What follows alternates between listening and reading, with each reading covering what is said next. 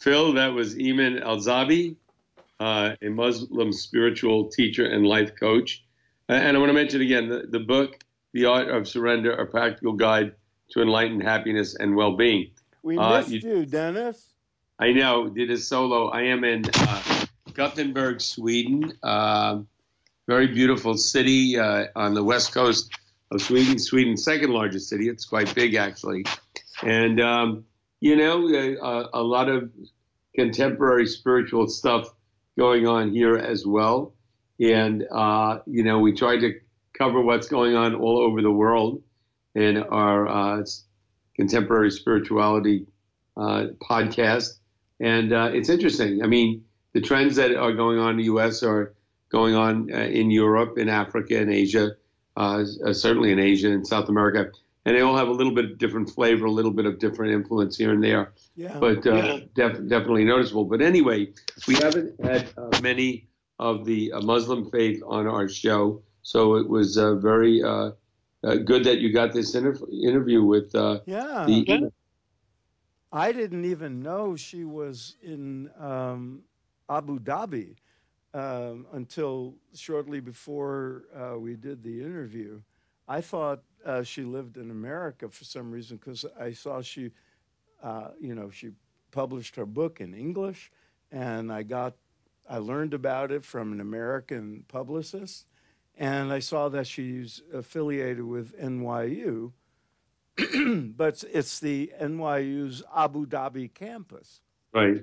So she was born and raised in a Muslim family in Abu Dhabi. She lives there now with her family, her husband and children. So she's the real thing in the sense of uh, coming to us from the Middle East, not a transplanted Right. Muslim in America. And it was fascinating. And I hope our Right. listeners got a lot out of it. It was Right. odd doing it without you.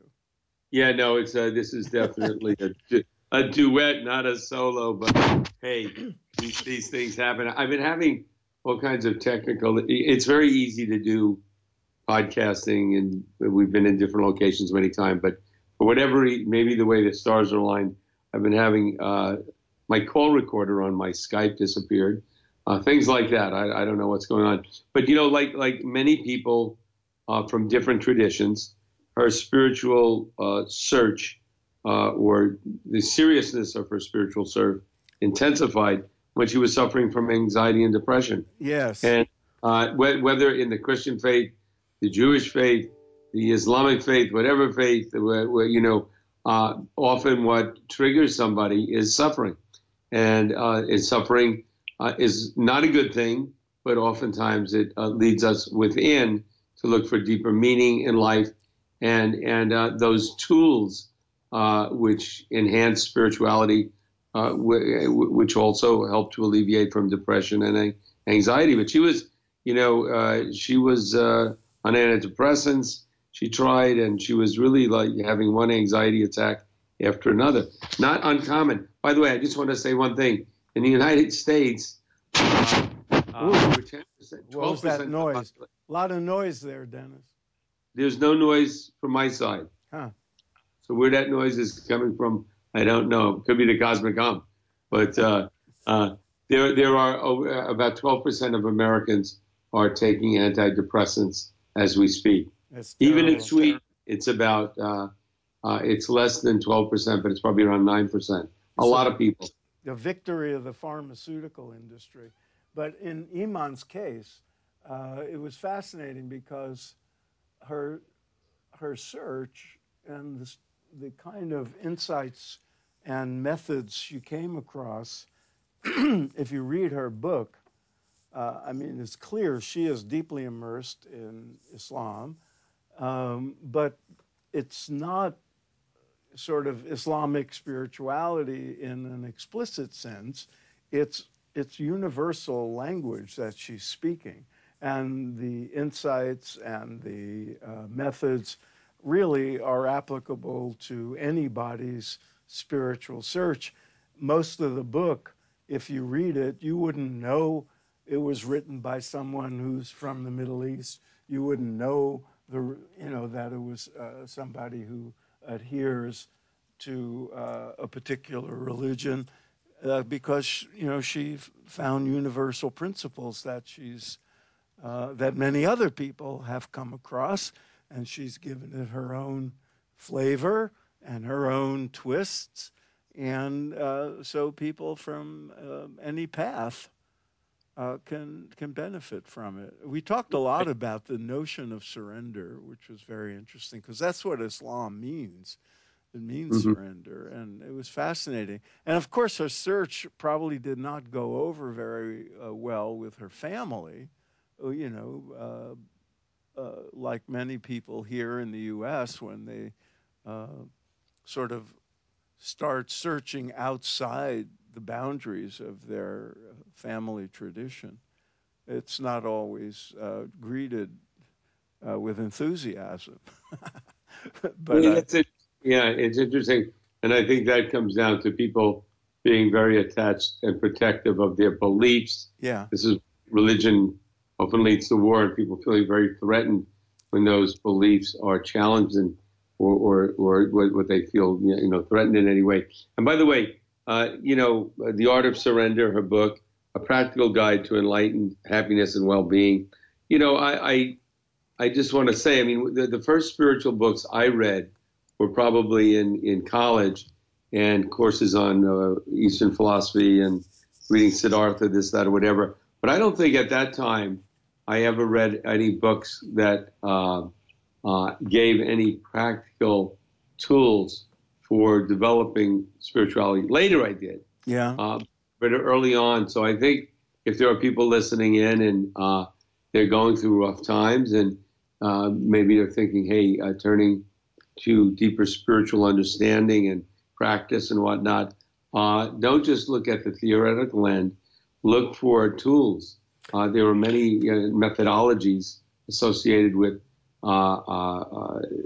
spirituality and spiritual development, and those methodologies, a side effect is lessening anxiety, depression, so on and so forth. And you mentioned, I mean, the pharmaceuticals are having a heyday with all this, but the reason they can is because there is so much Yeah. anxiety, suffering, and many people would argue that's because of a disconnect with humans' spiritual nature. So, You could make that case very easily, and also, a sort of massive collective disconnect, mhm. where no matter how many times the message, this is just the 50th anniversary of Woodstock. So, you think back, and you just mentioned your first early exposure to spiritual ideas. Back in those days, we realized that happiness and fulfillment didn't come from your job and your money and all the rest of it, and so there was a big turning within in the age old traditions of every culture. Mhm. But it's odd that here it is a half century later, and we still have to remind people, and most people are out there looking for happiness in all the wrong places. So Right. the work continues. Working, Um, and I also want to, speaking of anniversaries, it's also, I think today, I mean, this is, beginning of September 2019 is the 80th anniversary of Germany's blitzkrieg into Poland, oh my God. amongst the world's darkest hours. And those of us from our generation, Phil, at least I certainly felt that we had overcome, uh, that we were really on the upswing, and that those dark days of the 30s and 40s, the last century, were long gone. But I'm not sure of that anymore. The collective psyche seems to be once again heading in a very odd, dark direction. Not the majority, but there's enough of that. So the battle between light and dark continues, and hopefully we are having some influence in a good way, interesting people in spiritual development from whatever tradition, whatever angle. Yep. Uh, uh, And I hope that our listeners are gaining a lot and will find help us find ways to monetize this podcast so we can reach more people and do more frequent well, no, interviews. Um, and, and stay on the air and stay on the air. Yes, or on we the and internet, wherever we speaking are. of We may which, not be in the air. We may be, wherever we exist in the universe.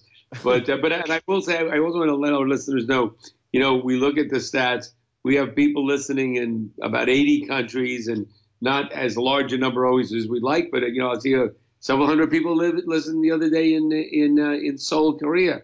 I can see the cities and stuff. So that's good to it's hear. fascinating, and hopefully we're having that influence. But yes. Okay. And If before you we sign off today, we should say this is, as you said, September 2nd, 2019.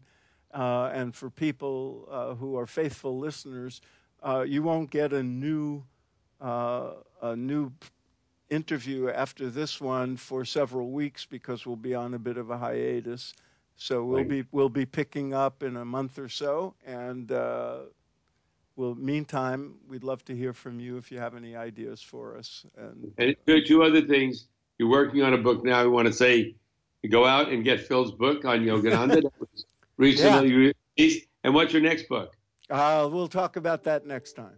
All right, and let them know where you can get your current publication. That's always available on Amazon and wherever books are sold. There you go. Okay, All right. man. Next time you disconnect this time, not me. Okay.